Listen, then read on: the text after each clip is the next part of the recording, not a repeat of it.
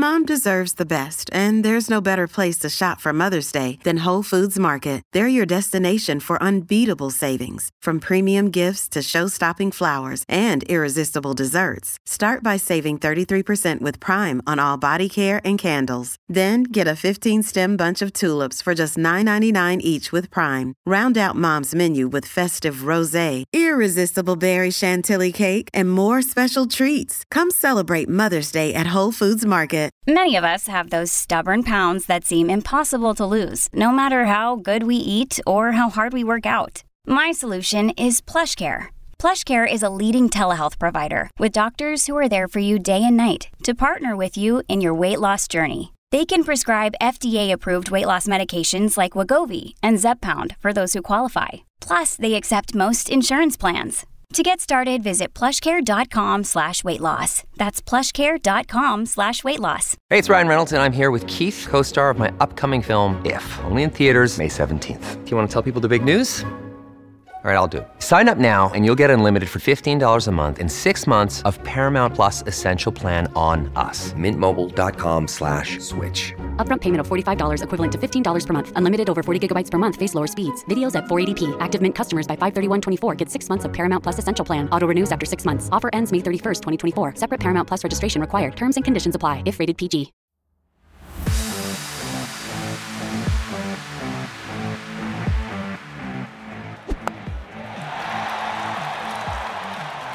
Good morning and welcome to Slogging It. Eugene and I here with you this morning, and joined by, a hero of English cricket, a good friend to Eugene and I through our work with the Lord's Taverners. Incredibly excited to welcome Mike Gatting, OBE, to the podcast. Thanks so much for your time, Mike. Morning, John. Morning, Eugene. Very nice to be here. And the sun's out there shining, which is very nice. We haven't got any snow yet, fortunately. No, a lot warmer indoors than it is outdoors. I was saying to Simon this morning when I had a conversation with him, certainly where I am in the Midlands, it looks like it might be 8 or 10 degrees outside, but then you open the front door and get basically kicked in the nuts by this Arctic cold that we seem to have at the moment, and it's an absolute nightmare. But I shan't be venturing too far this morning. As we always start, Mike, just a brief overview. Everybody who loves cricket and listens to the podcast is obviously aware of Mike Gatting and who you are and your history in the game. Maybe not how you started in the game. Can you give us a bit of an insight as to where your love of the game started from, whether that be school or family? Well, I suppose my love of it really started, I suppose, just being outside and being able to whack a ball, I think, being able to hit something or kick something or, just like, wanting to do something. So when we went on holidays and we played down on the beach and you'd see other people playing cricket or football, we sort of joined in and played, and that was it. But I suppose really where a lot of it started, my mother and father worked my mother's worked for Smith Industries, and my dad actually built planes in a place called Cricklewood. So he was an aircraft fitter. And and this big company called Hanley Pages had a sports ground, which was up near the Welsh Harp on the A406 there by the big shopping centre on the North Circular Road near Neasden, Hendon, around there.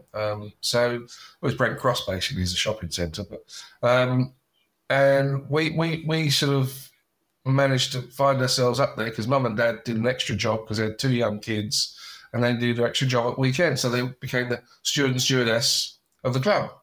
So they were up there sort of, most of the sort of from 10 o'clock through till 10 o'clock in the evening at a weekend. Sometimes a bit later than that, but it was fine for us because they had tennis, they had bowls, they had a sailing club, they had loads of fields around to play. They played cricket, they played football, there was archery in the winter, they did dog training and all sorts of things. So we were there every weekend, if you like, from a very young age with grown-ups. So there's always equipment, there's always a ball. The bats obviously came up to about here, and the pads did as well. But, we had loads of stuff to play with. So, when they talk about how do people start off, if you can start a kid off with a bat and a ball at a very early age, it's amazing how quickly they do it. And especially if you're playing with grown-ups as well. They always throw it a bit quicker than they used to. So when you get to age group cricket, it's all a bit sort of slow because you've been facing or playing with, obviously, people who are faster, quicker, stronger. And was the case with the football, to be fair, as well, with Steve obviously going to play for Arsenal. But the real sort of turning point, I suppose, in many respects, were two things. One was I saw an advert in a newspaper, our local newspaper, the Wilson and Brent Chronicle, that Brunsbury wanted some young kids, and this was sort of under 10s. And I thought, oh, Brunsbury, great. Well, actually, Brunsbury, from where I lived, I could actually get on my bike and it wouldn't be a problem. The trouble was, Brunsbury Cricket Club's in South Hampstead and South Hampstead Cricket Club's in Brunsbury. So that all sort of caused a bit of confusion because I had to then get on a bus or I needed something to take me there and back because Cricklewood was quite a long way away for a sort of a 10-year-old, although you could get on buses those days. And I arrived at Brunswick Cricket Club, and from then on, I met a guy called Ted Jackson and Peter Ferraro, and they were absolutely fantastic. I mean, Ted was 6'2", a bit of a beard like yours, Jono, and he would bark things, and he was so enthusiastic, and he frightened some of the kids, I have to say. But I just loved the ability to be able to go up there every Friday and play. And the other thing which was quite interesting was at my primary school, Wickham Primary School, we never played cricket. Then all of a sudden, I had a geography teacher that came in. But this geography teacher was a lady, and she came from Sri Lanka. And she said, why don't you play cricket? So for the last sort of, I suppose, bit and a half of my primary school, we started playing against other schools. And that was a huge thing because obviously playing in a team, playing against other people, you're getting out of school. So all of a sudden that bit of, if you like, responsibility, that bit of ability to do something different in your school. And actually, I wasn't the brightest possibly at that age, but, it gave me a bit of kudos in the school because I could play cricket, I could whack it. It wasn't a problem. And so that helped my work, actually. It helped my schoolwork and they then knew they had a bit of leverage. If I didn't do the homework, then I wouldn't play in the cricket squads and so it really focused the mind on getting the work, as it did in obviously the secondary school I went to. So Mrs. Collister was a very, very important part, as was Mr. Guy called Mr. Gordon Griffiths, who was my geography teacher, funnily enough, at secondary school. And he ran the football and rugby. And so I just got on his back and said, we're going to play some cricket. So we did in about year 2 or 3, but my brother joined as well. We started our own cricket team. We ran that. So that was really the sort of broad base, but really pinning all that together was Brunsbury Cricket Club. And the fact that I got in at a young age of 10 with a coach who was just huge enthusiasm, loved the game, and was prepared to go the extra yard with somebody who he thought was worthwhile. Yeah, it's really interesting to see that Brunsbury still going and still thriving as such a club. And I suppose what I'm interested in, Mike, is understanding how, obviously, you were successful when you played at Brunsbury. How did the transition from club cricketer to professional cricketer work when you were playing cricket? Because nowadays we got academies, people are scouted at a very young age. Was that the case when you were playing, or things changed vastly? There was a man called Don Bennett who was hugely, hugely influential in that second stage, that stage between school and first class cricket. But also you got to remember, I suppose, for me, and again, it's a bit like the cricket you play in South Africa and the cricket you play in Australia. It's different. And in the club cricket in that part of the world, you're playing against test cricketers, etc., etc. So my test cricketers, actually, because I started at 13, were these very good, if you like, minor county players who played a lot in club cricket, a lot of very good club cricketers. And they used to practice on a Friday, and they used to, do the right things. And I was always playing with people who were stronger, faster, fitter. So again, I had to adapt to that. And I suppose because I was always around grown-ups playing cricket at a very young age, that possibly helped the transition. But the transition from, I suppose, club cricket to second-level cricket, and second-level cricket was quite good in those days because a lot of the overseas players played in second-team cricket. A lot of minor counties guys played in and out because there weren't that many on the first-class squads And so they needed to get a lot of people from outside. So the second team cricket was always very strong. So that also helped too. So going up that level, and I remember going out to play my first game, I think I was about 15 or 16, in a second team game at Ealing Cricket Club. And we were playing Kent. And everybody come along to see this supposedly wonderful young cricketer that Middlesex were about to unearth. And I walked out first ball. John Shepherd was bowling, the West Indian guy played a lot of time for Kent and Gloucester, and lovely man, Shep, and I still play golf with him now. He's a fantastic man. I remember him running up bowling, and I got played forward, and it swung, and it nipped off the pitch, and I nicked it first ball. Caught Nichols bowled Shepherd, naught, first ball, and I walked out, and I walked back in. And that's when I started to understand a bit more about what a team meant, because when I got back to Brondesbury, they said, look, don't worry about it. Had you been in got 10 or 12 and then got out? It's the first anyway we get. And they were so good. I was like I wanted to disappear because I'd gone out and I was so nervous and whatever. And you realise in the end, even the great players are nervous. You ask people like Tendulkar or Viv Richards, and they say if they're not nervous, they say that's not right. You should always be nervous because that means you really want to do well. If you're not really caring about it, we're all nervous. So, if you knew that when you were sort of a little bit younger, you might have sort of found out, and maybe done a bit better and realised that everybody's nervous actually. But, people deal with it different ways. So for me, the group of cricketers were my first cricketing family, the Brondesbury guys who I played with playing out. And that's quite important to feel part of a family, I think. And that's why if you have a good team, they work well together, but you need lots of different people. You can't have the same sort of people. You need different sort of people. You need spiky people. You need quiet people. And, there were those sort of things. And so you understood that. And you learnt that if you just sit down like I used to in the bar with my half a shandy and as a 14-year-old just listening to these guys talking about cricket and the passion and the fun and the love they had for it. It was quite incredible. And so you learnt and understood a little bit more about the game if you wanted to listen. When you talk, Mike, about needing people, obviously cricket, I think it's obviously getting a lot better, and the PCA do some fantastic work these days around player mental health and support networks for players and whatever. Cricket, quite famously, I think, had the highest rate of post-career suicide. For a period. Do you think, it must be about leaving what is such a strong bonded environment with, like you say, these squads of people. I know squads now are much bigger than they used to be back when you were playing, but do you think that is the reason where people fall out of that kind of structure and being around those people to basically just going back to the four walls of their own house? Yeah, I think it is. When you get into and it is those journeyman cricketers, sadly, who are the ones that suffer. Those are sort of on the cusp, on the fringe, etc. And when they're so used to sort of almost like living with, in fact, you live more time with your cricketing mates than you do with your family, sadly. If you do play professional cricket, you do tour. And, it doesn't surprise me. And when the wages were so low then as well, I know you could buy a terrace house at one stage for about 500 quid.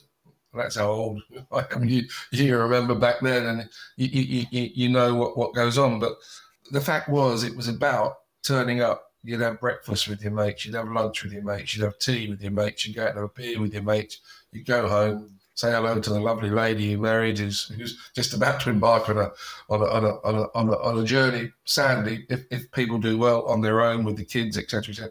But, and that was it. So you'd get up in the morning as well, you'd say hi to the missus, kiss the kids goodbye, and then off to work. And then you wouldn't see the kids because they'd be in bed by the time you got there. So the family really was the team. And I can understand that because you got, in a way, you didn't have time for many other mates. You may be here and there, but your mates were the cricket team. And then all of a sudden it's taken away from you. And there's no need to go into work. There's no need. And then you've got to start making other friends. And, a lot of the time when people retire, for example, the pension fund that people had in those days was absolutely disgraceful. And I got a very good bit of advice early on, was to start your own one up. But some of the monies that guys got when they finished were not very good, and they obviously relied on the testimonials and the benefits and whatever. And if you didn't invest that wisely, still you had sort of 30 or so years to actually live, and the pension wasn't that, and you had to get a new job, and there wasn't the PCA around then, so you had to rely on mates to a certain degree, and people to help you out. Fortunately, in London, there's if you played at Middlesex, there were people, if they were that way inclined, a lot of contacts in the city and whatever. And it, for some of them it wasn't too bad. For others, it was not their cup of tea, and they couldn't do it. And finding jobs at that age was difficult. And then they couldn't cope, and if they've got young families and bits. So sadly, all that sort of stuff. And of course, there were the odd predators out there when they saw somebody with a lot of money, with testimonial money, they'd say, "Oh, come and join us, we need a..." And of course, in the end, it's their friends, sadly, or supposedly their friends, and they don't help, and they always destroy them. And I'm not saying that's in all cases, but generally speaking, and the other side of it is the physical side of things. People were had injuries and were bowled through them, and they weren't all this help around, and then all of a sudden they got to go into hospital to have something, and it costs them an arm and a leg, sadly, a lot of the time. Sorry for the pun, didn't mean that. But it's a serious, because it's a serious subject. I mean, they would, and they, when you talk about knee operations and stuff and how much it costs, and the money they didn't have, and of course, it just sort of made it very difficult. But now the PCA are doing many things, and have done brilliantly over the last, 20 or 30 years, which is, educate guys at a young age so that if they do come out of the game early, they've got something to fall back on.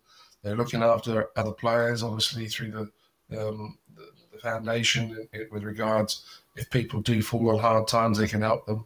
They can help people have operations and get things done. So there's a lot of huge amount of difference. And I'd like to think we won't see that too much more now, because, it was the people who gave their lives to cricket almost that in the era probably before us, although there were sadly 2 or 3 notable ones whilst I was around, that for different reasons, sadly we couldn't save.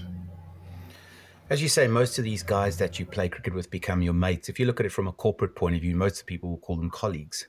How would you say, or how did you become a leader of people that you were such good friends with? Is it something that you just naturally sort of grew towards, or was it something that you were thrust into? Where did that leadership attributes for obviously captaining Middlesex and then moving on to captaining England later on, where did those attributes come from? I think other people, to a degree, decide whether you're going to be a captain or not. There are times when you see, someone like Michael Atherton having something written on his case, future England captain sort of thing. Feck. So, I mean, he was called Feck because everybody thought, because he was that bright and he was this, and he was going to be a future England captain, which is quite true. Somebody in my case, I never really thought about being captain really at any stage. Although I seem to be put in charge of teams because maybe I was stronger, probably heavier, whatever you want to call it. People just said, you do it. You're prepared to say a few things, and some of the things I said probably wasn't very good. But so people tend to pick the captaincy. The reason I got it at Middlesex wasn't because I was first choice. Embers was, but sadly he had a mishap, as I did later on in the team. He went away to play in a team in South Africa, and the club didn't like that. And so when Breeze retired, they were going to give it to Embers first, I think. And then they said, if it doesn't work out, then we might want you to do it. Then all of a sudden, phone call comes in and says, we want you to do it. Now, prior to that, I was, Don Bennett was always captain of the second team because he played with us. So he was always captain, so he didn't really need anybody. And then if it was somebody else, it was one of the senior guys, because I was certainly too young, at sort of 17, 18. And then I went over to Australia and played grade cricket for 2 or 3 years. So once I started playing in '76, which meant I was sort of 19, I went over to Australia, played grade cricket, which was, for me, where I learnt a huge amount inside sort of 3 summers out there that I helped me enormously to get to where I got to be perfectly honest. Because one, it gave me another insight as to, again, what different levels you need to play at. Because, you know, my first match as a sort of 20-year-old in '77, because we just did the back end of that summer. Well, '76 we did the back end, so it was '76, and was Thompson and Pascoe, who were, you know, playing in the Test team, and, you know, obviously later to play against both of them as a sort of 21, 22-year-old. So the time for me at Balmain Cricket Club was just enormous, and I learned a huge amount. Unfortunately, I was out there with Bill Athy, who was playing for Manly, and Beefy and Graham Stevenson were down in Melbourne, and it was a really good scholarship. So we got out there to play in cricket that a lot of the time, and our cricket in county cricket was quite strong then, I felt was probably better on a regular basis. And the way they practiced, they didn't practice every day, they practiced twice a week, but it was full on. They didn't care who you were, whether even their own test players, you know, they were human. You know, they didn't say, all right, we're playing against him today, but we bowl him a decent ball and get him. There were just these sort of mental sort of scenarios that they had that, you know, they didn't care who you were, and you know, but if you earned their respect, it was huge. And, you know, over the sort of 3 summers I played there, and it was broken up by going on an England tour as well, which I obviously learned a huge amount from. And when I came back for the 3rd time, they wanted me to be captain. Now, that was possibly unheard of over there, having an Englishman as a captain. But I did it, and I got good support, and, you know, we did things as I felt that were fair. That's what I did, you know, and I always looked at it as, you know, treat people the way you'd like to be treated yourself. And if there's a hard decision to be made, you've got to look people in the eye and say, look, you actually really know why you're not playing, because you ain't playing very well, sadly, and we've got to give something else a go. They don't like hearing it, but they do, if you know what I mean. And I think they appreciate people just being honest with you, you know. So I suppose that's the way I did it. I wouldn't ask anybody to do anything I wouldn't do myself. I tried to be honest. Sometimes it's only very short, so I'm not a man of a lot of words, but it was just to the point. And I allowed, as we'd always done at Middlesex, and Riz encouraged this, was people to have their say. And if they wanted to have their say, that's fine. But you might not like the reply, so be careful about what you do say. But once we get out of the dressing room, back on the pitch, we're all playing together again. And I think, you know, that sort of...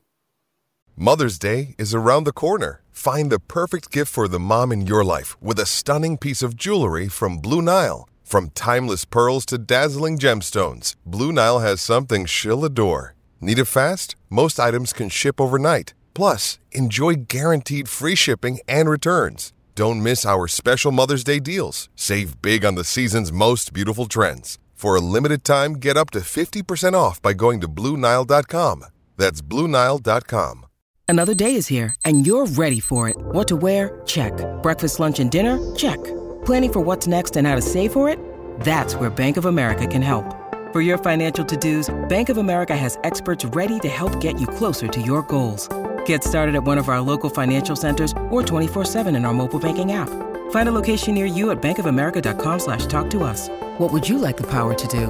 Mobile banking requires downloading the app and is only available for select devices. Message and data rates may apply. Bank of America NA, member FDIC.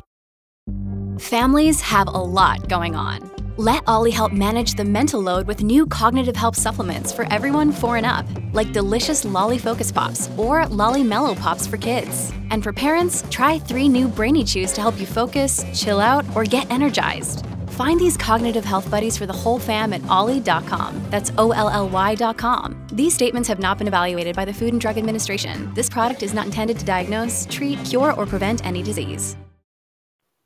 ethos we had in the team was fantastic. But we did have a very, very good team. So on one hand, it was lovely having a team like that, but there was a lot of very strong characters.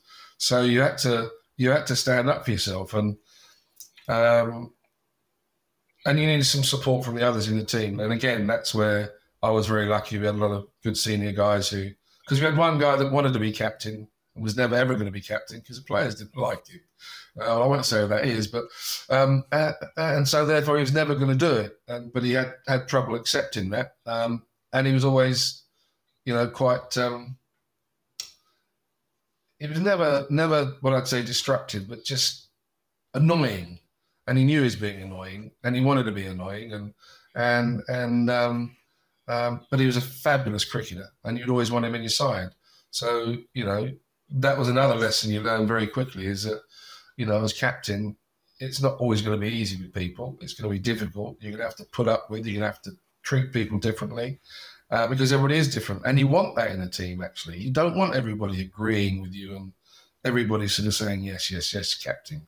You want somebody to be, well, I don't think that's right. And you can then have a sort of an open discussion, but say, this is a closed room. What's said in here stays in here. And you're allowed to say whatever you like. And it doesn't matter what you say. And if you're criticising me, it doesn't matter. That's you can do that. Once we get outside, we're doing it together. And it was a really good unwritten law, and it worked really well in our change room. But there were a lot of fantastic cricketers. When you talk about following Mike Brearley, who's obviously, lauded as a master tactician, as a captain, and probably not, obviously a great cricketer in his own right, but probably known more for his skills as a captain. How did you then go about running that Middlesex dressing room? Was it a case of, right, okay, I'm now going to do something completely different and put my own stamp on it? Because, you're known to be quite combative and quite, strong as a character and whatever. How did the dressing room deal with the kind of two different types of captaincy? Breeze could be very combative if you wanted to be, I can tell you. He could be very, very, very cross and very, the person concerned and who I haven't mentioned used to have loads of stand-up arguments and they didn't really, get on, and and Breeze got very frustrated and whatever with this particular person. But so Breeze can be very combative too, and he could get very cross if we were doing silly things wrong or simple things wrong or doing it too often. You didn't mind making a mistake first time, but you got to learn from it quickly because good sides do that. You don't keep making the same mistakes, and that sort of thing. So they had a little bit of Breeze who could be quite feisty at times because you have to be. But generally, he would like to sit down but he was a good with people because obviously he's a psychoanalyst, so he knew how to deal with people, and he knew. So for me, I just had to be me. I just had to say to the guys, look, I'm trying to be as honest as I can with you. I'm going to be me. I can't be Breeze. So you all know me. I've grown up in this dressing room. I think we've got a great dressing room, and I think the way it works is good. So I'm not going to change that. All you've got is somebody who's going to be a different character and maybe do different things different ways occasionally. But we've got a good thing that works, and it'd be stupid of me to try and say I'm changing everything. So, because they were such good players, I could do that. I mean, as other players came in, as I'm sure they'll tell you, the youngsters, they thought it was bloody hard chasing. It was. And, you had to be full on. And it actually made them better players because they had to learn quicker. And they understood that to learn quicker. And, what we were doing was good because we were successful.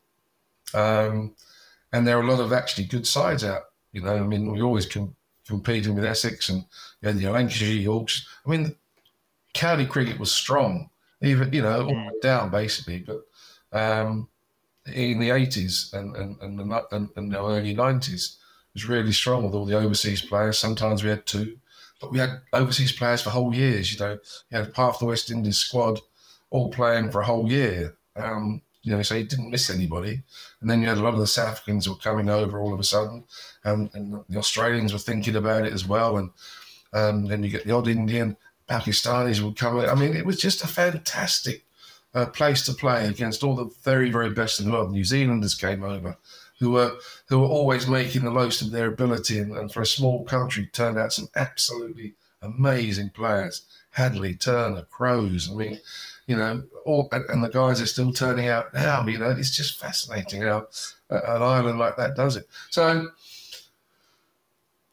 I had to be me, and people. I had a lot of chat with people. Should I try and do things different? They said no. They know what you like, and if they don't like it the way you do it, they'll tell you, and you won't do it for very long. But simple as that. And somebody else will have a go. But yeah, I was second choice, but I didn't really want it. I didn't covet it like one or two did who really wanted to do it. I was just me being me and wanted Middlesex to do well. So I was happy to do what everyone needed to do. For me, getting runs was that, catching catches, getting a few wickets. That was what I wanted to do. I just desperately wanted to play cricket. And that's what I stuck my mind to. You've played for a few cricket clubs throughout your career, probably one that we haven't mentioned so far, and probably arguably the most important is the Lord's Taverners. You played for them at a very young age. Talk us through when you started, what your role was within the Taverners now. Tell us a little bit about that. Well, I suppose I coming from a sort of a background as I did in Wills and North London, the rough end of Wills, and not the Willesden Green, the posh end.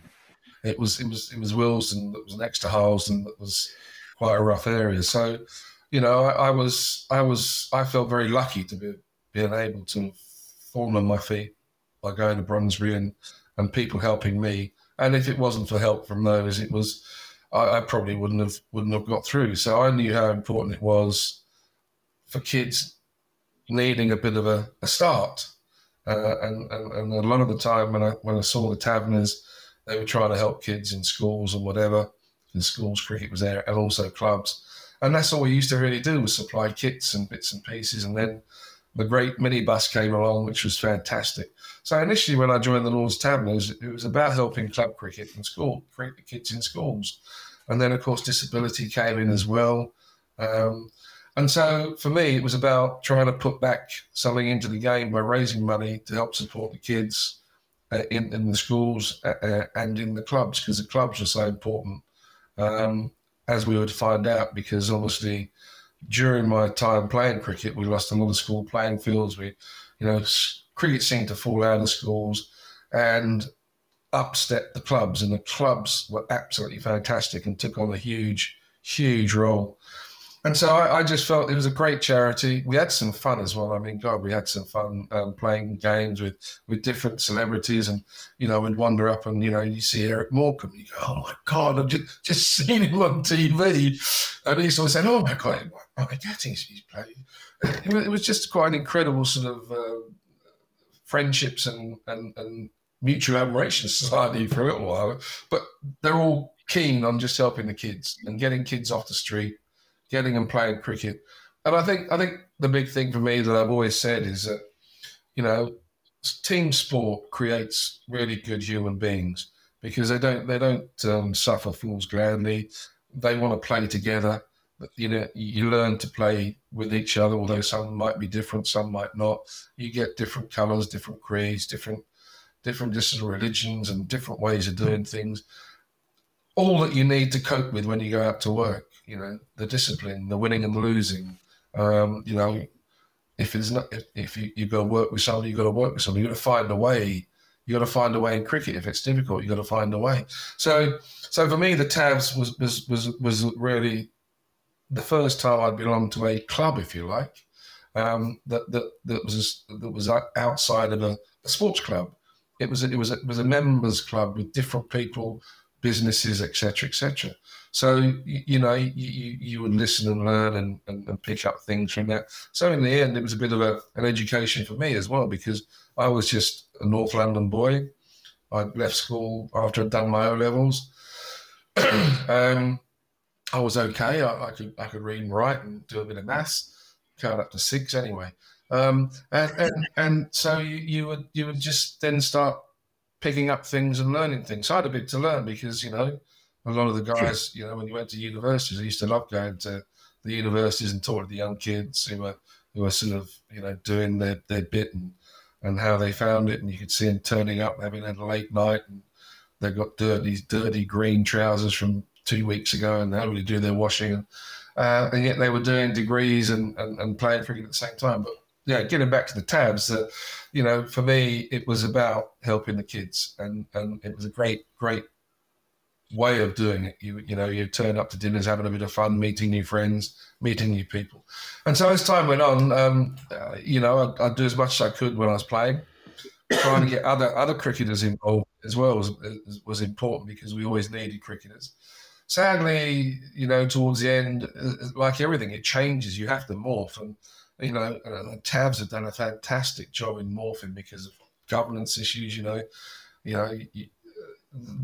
that has been, to me, one of the biggest things that we've had to change, and COVID in effect helped, which was governance. The EDI, the safeguarding, data protection, all these sort of things that you need now to be really on top of. And of course, as times change, there are more and more charities, and so you're always competing with lots of people. So I tried to, when I finished, to get on some committees. I was always in and around the Creed committee. They then said, "Would you become a trustee?" And then you were on the main board, and then there were, and again, that was another bit of an education for me. But all the while I was trying to sort of keep cricket at the forefront in the Tabs, and keeping the main thing there. And after I'd finished, found myself working with ECB, and one of the big things that ECB couldn't do was disability cricket. One of the things I think we're all very proud of at the Tabs is we're now running disability cricket for the ECB, which is quite fantastic from where we started those many years ago, just providing, the kits for the clubs and the schools, to now sort of running a huge part of the game within the Tabs. And of course, helping with the women's as well, because we now play, women are allowed to play in the Tabs as well. So we started doing that. And I suppose, as I say, the minibuses, which sadly we've had to sort of curtail now because of the sort of, I suppose, economic climate. So, so as I say, there's lots of things that have happened, and we've gone through many phases, but we're still here. We're still running well, and we've still contributed a lot to the community, especially the cricket community. And we're always looking to try and help schools and clubs, and we've got 3 or 4 amazing programs. The Wickets programs, which goes into disadvantaged areas and getting kids out and getting them to understand the community as well as playing sport, and actually getting them into sport and understanding what teams are about, and actually making them feel wanted, because a lot of these is their problem. They don't feel. So again, you're almost going down another different line. You've got the table cricket, which is just absolutely enormous, which is tied with then you've got the Super One, which is disability cricket. So we've actually probably found ourselves in an area which is quite specialised in disabilities cricket at the moment, but at the same time working with lots of other charities, cricket charities, which is MCC Foundation and also Chance to Shine.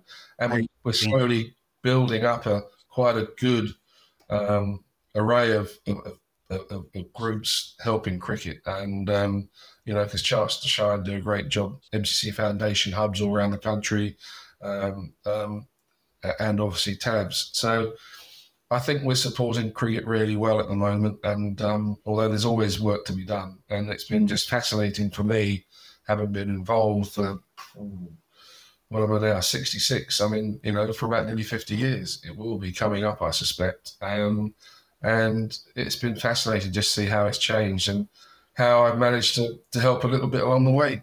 I think, Mike, we could talk to you all day, and we often do when we get together. We like to share a ring glass of wine. A couple of things that we're desperate to ask you about.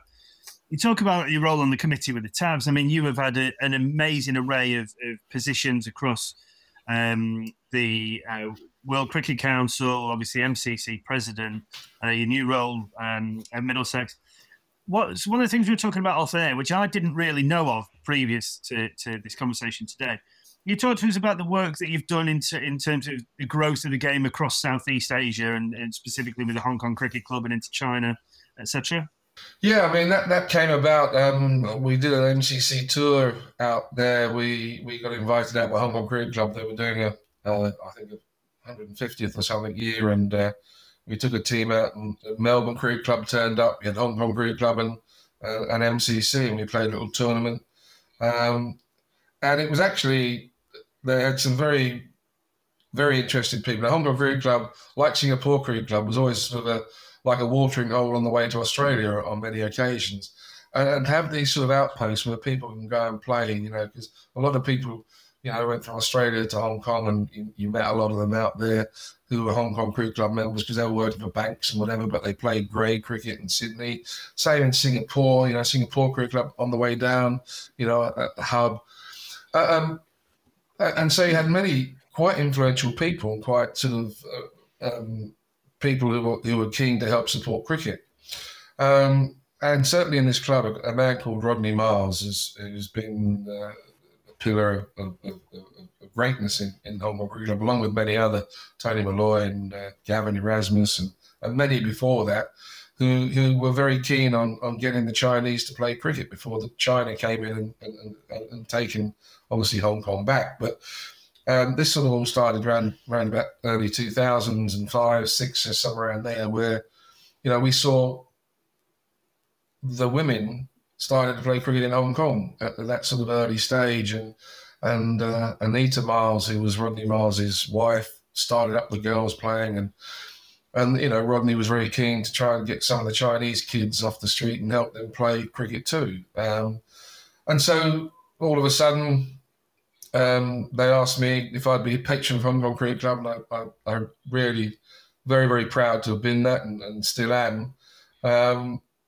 And then, the sort of cricket they do with the kids, and, they all of a sudden started building indoor nets on top of the pavilion, and et cetera, et cetera. And so the stuff they do now is quite incredible, but they want to do more. So we tried to go to China when I was president of the MCC. Two of the things I wanted to do was try and, as president of the MCC, because I lived in Willesden, literally 5 miles down the road from Lords, so I had Wembley one way and obviously Lords the other.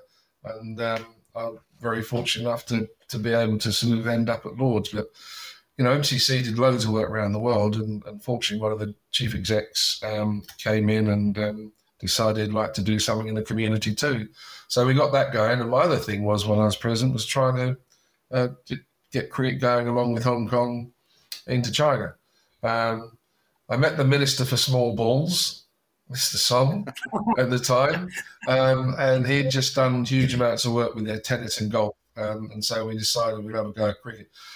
Sadly, he sort of said, well, look, unless it gets in the Olympics, we can't do it. But what we did, we went into a lot of the British international schools over there. They're huge. It's a huge, huge business over there, especially in China. So you had just sort of, Wellingtons, Harrows, Dulwich schools, etc., all round, and the Malverns and Marlboroughs. It's quite phenomenal. And so we started doing sort of 2 or 3 weeks at a time, 2 or 3 schools going in there, because they don't play cricket over there. And even if they're British international schools, they don't, because they've got a group called Favicier, which is a group of all the schools, but they play T-ball for some reason, which is quite interesting. It's not a bad game, but T-ball is a bit like baseball, but they put it on a stump, they put the ball on, and they do run around. It's a bit like an early form of baseball, stroke rounders, and they whack a ball. The ball doesn't move, so it's a bit like golf to a degree, but the tee's up here, it's like a stump, whatever. Yeah.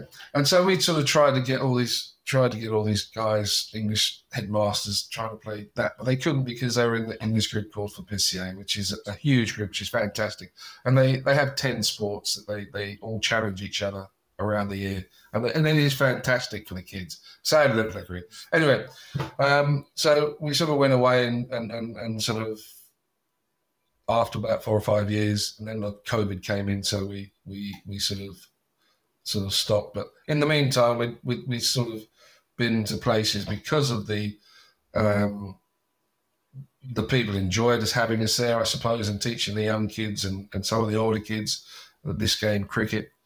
And because it's an English game, then headmasters talked at these games. And all of a sudden, we're sort of in Malaysia, Thailand, Vietnam, and then obviously Hong Kong and Singapore, and it became a sort of a bit of a thing. But let's say COVID interrupted all that, and we had tournaments going in Thailand. Thailand was fantastic. I mean, they really got into it, and the Thai women now apparently are pretty good, as were the Chinese women, I might add, when we arrived over there in the first place. So it won't take much for cricket to certainly get started in either of those countries. And Thailand, as I say, the women now are doing quite well, and China are rebuilding. There's other stories I could tell you, but it'd take too long. But the real nice thing is that Mr. Song, we've now got cricket in the Olympics for 2028, and I hope China actually start taking part, because it is a great game. So, yes, there's a lot of people who've been very helpful trying to get that in, and we pushed very hard. And so when I was chairman of the MCC World Cricket Committee, another great privilege to have done for 6 years, that was one of our things, trying to get cricket in the West Indies. And Hugh Robertson, I know, has been a huge, Sepco, Hugh Robertson, been fantastic in helping us do that. And I know there was a lot of work going behind the scenes. And it sort of kept teasing us for, from about 2013 when we started. And we finally got it through. So, cricket on the Olympic stage once every 4 years, fantastic promotion for the game. And for me, it's really quite nice to see that there. And hopefully with Brisbane being after LA, that'll stay in there. And then maybe, apparently India are going to put in a bid to have it after Brisbane. And so we could have 3 years of cricket, which would be, great for, say, promotion of cricket around the world.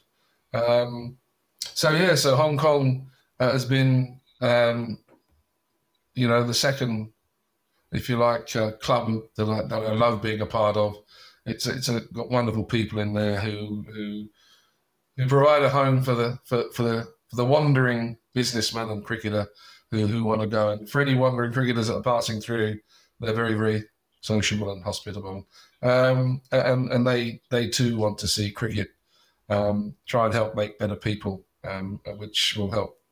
Hey guys, it is Ryan. I'm not sure if you know this about me, but I'm a bit of a fun fanatic when I can. I like to work, but I like fun too. It's a thing. And now the truth is out there. I can tell you about my favorite place to have fun. Chumba Casino. They have hundreds of social casino style games to choose from with new games released each week. You can play for free anytime, anywhere. And each day brings a new chance to collect daily bonuses. So join me in the fun. Sign up now at ChumbaCasino.com. No purchase necessary. VGW Group. Void where prohibited by law. See terms and conditions. 18+. It is Ryan here, and I have a question for you. What do you do when you win?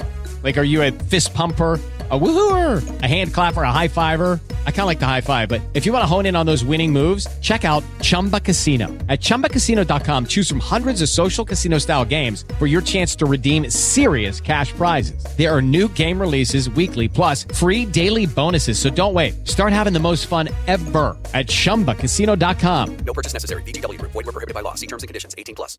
Hey guys, it is Ryan. I'm not sure if you know this about me, but I'm a bit of a fun fanatic when I can. I like to work, but I like fun too. It's a thing. And now the truth is out there. I can tell you about my favorite place to have fun. Chumba Casino. They have hundreds of social casino style games to choose from with new games released each week. You can play for free anytime, anywhere. And each day brings a new chance to collect daily bonuses. So join me in the fun. Sign up now at ChumbaCasino.com. No purchase necessary. VGW Group. Void where prohibited by law. See terms and conditions. 18+. Very good. Life. Absolutely. And hope the world a better place. Yeah, it's always good that, Mike. Bringing it a little bit closer to home. What's your plans this year? Obviously, you mentioned a little bit about Middlesex there. Tell us a little bit about that. Yeah. For my sins, I've been because I worked for the ECB for about 7 years as in charge of recreational cricket in the UK.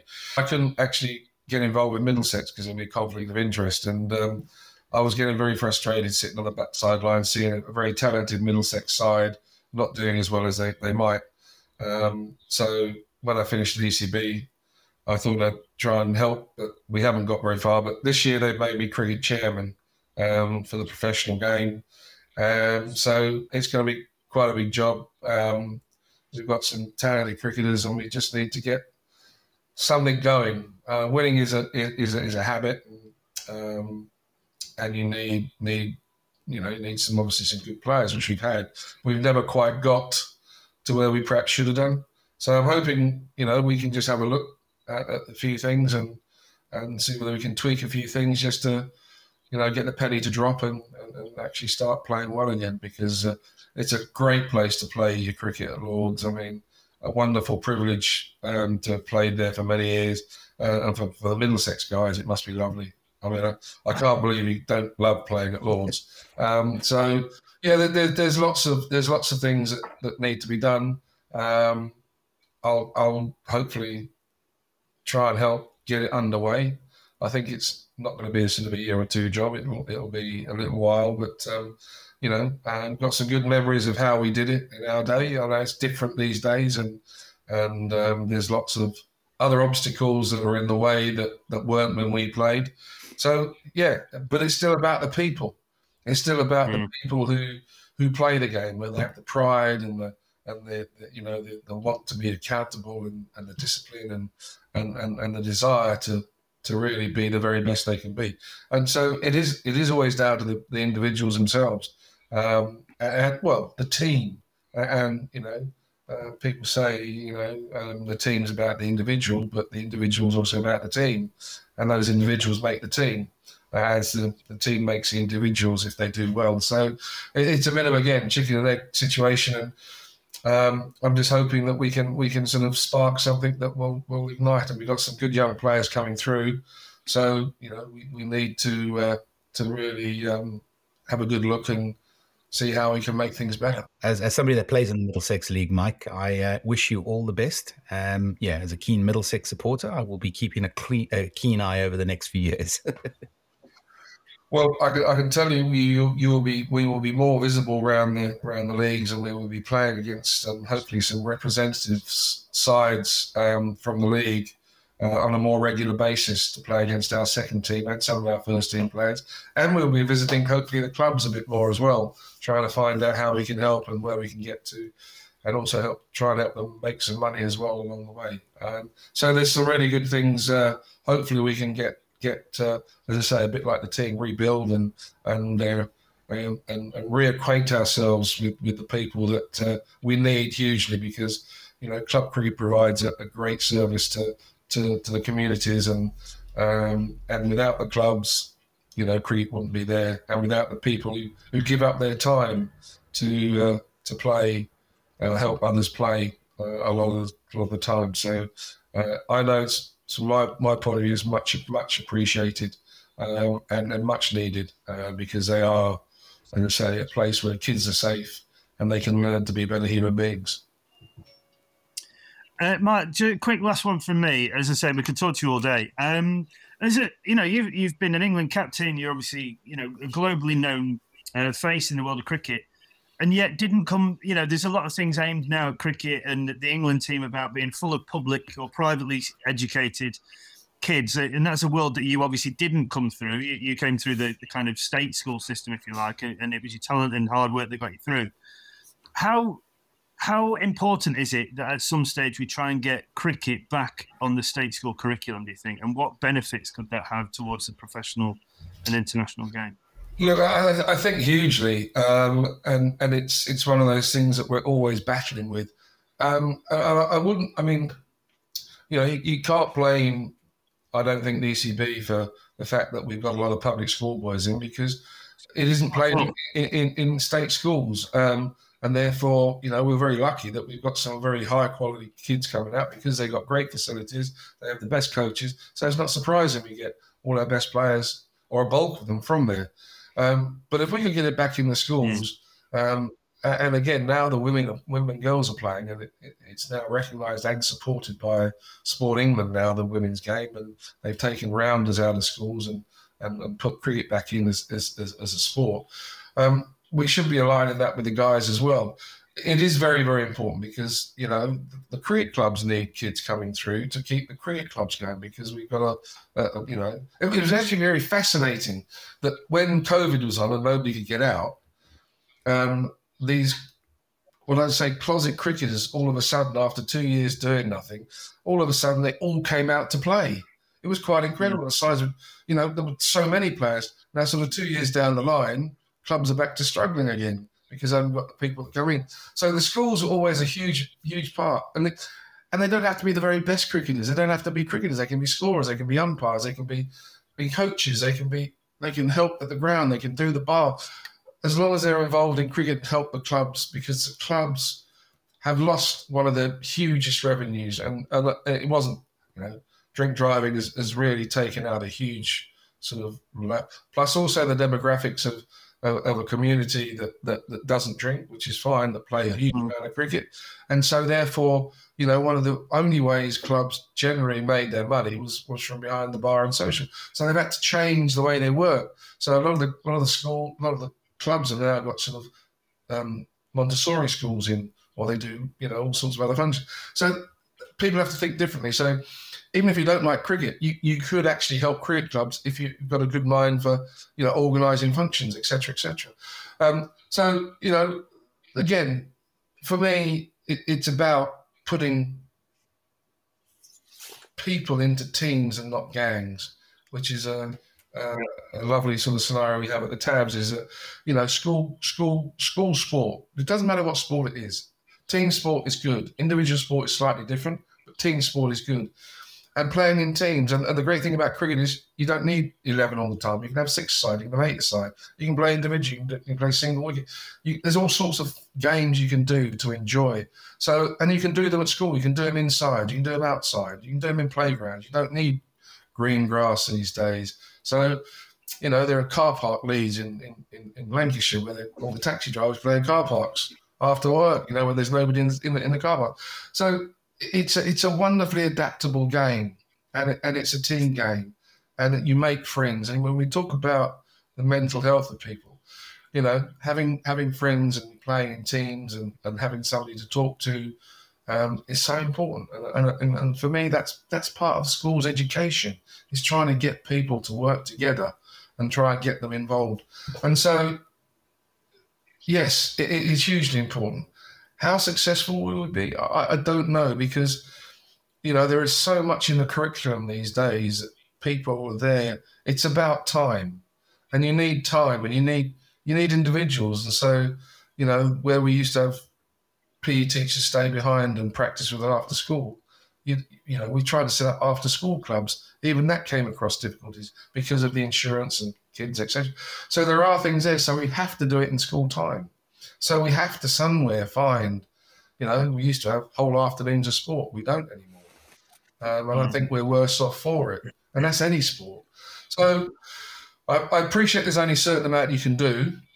Football's easy. People like that. Rugby in certain schools like that. But cricket is one of those that, again, is an amazing sport, because it's hand-eye coordination. It's moving balls. You're always doing something. And yes, it does enable you to make friends like any team sport. So how we do it is a different question. As I say, Chance to Shine go to schools, Tabs go into schools. We're all trying our very, very best, but we need some help from the government to understand. And I really do think sometimes they don't understand enough about how much a lot of this obesity, mental health, and making good human beings, sport and team games can do for them. And it would save them an awful lot of money somewhere along the line. And you might as well spend it enabling people to play sport, if it's not in clubs, which is generally a safe environment, and we try and make it as safe as we can, and also sport at schools where they have, again, environments that are safe, well-regulated, and they're the places that you can do it. So why are we sort of, stopping, places that are safe from playing sport, if only we need to spend some money on somebody organising whatever sport it might be after school or before school. You go to all these schools overseas, they're all up at 6 a.m. swimming in their swimming pools, or they're playing football or whatever before they go into school, and then they do it after school. So it can be done. It just needs a bit of money and it needs a bit of faith. And if you can do that, you'll have less kids on the street in gangs, more in teams. Not everybody likes sport, I understand that, but it should be there, because I'm sure that 50% of people do like it, and that's an awful lot of people. and an awful lot of kids, he won't then get into mental trouble or obese or et cetera, et cetera. Mike, look, absolute pleasure. Thank you so much for coming on. As I say, we could sit here and talk to you for days, quite frankly, about the sport. We've got all love and the times and whatever. But really appreciate your time. Hope everything goes well with Middlesex this year. No doubt the three of us will get together with Mr. Gower and others for the occasional lunch throughout the summer and some nice events. But really appreciate your time on this cold January morning. Pleasure, Johnny. Nice to speak to you, Eugene. And keep up the Middlesex League, mate. We've got to keep them going. Absolutely. Thanks, Mike. Cheers. Take care, fellas.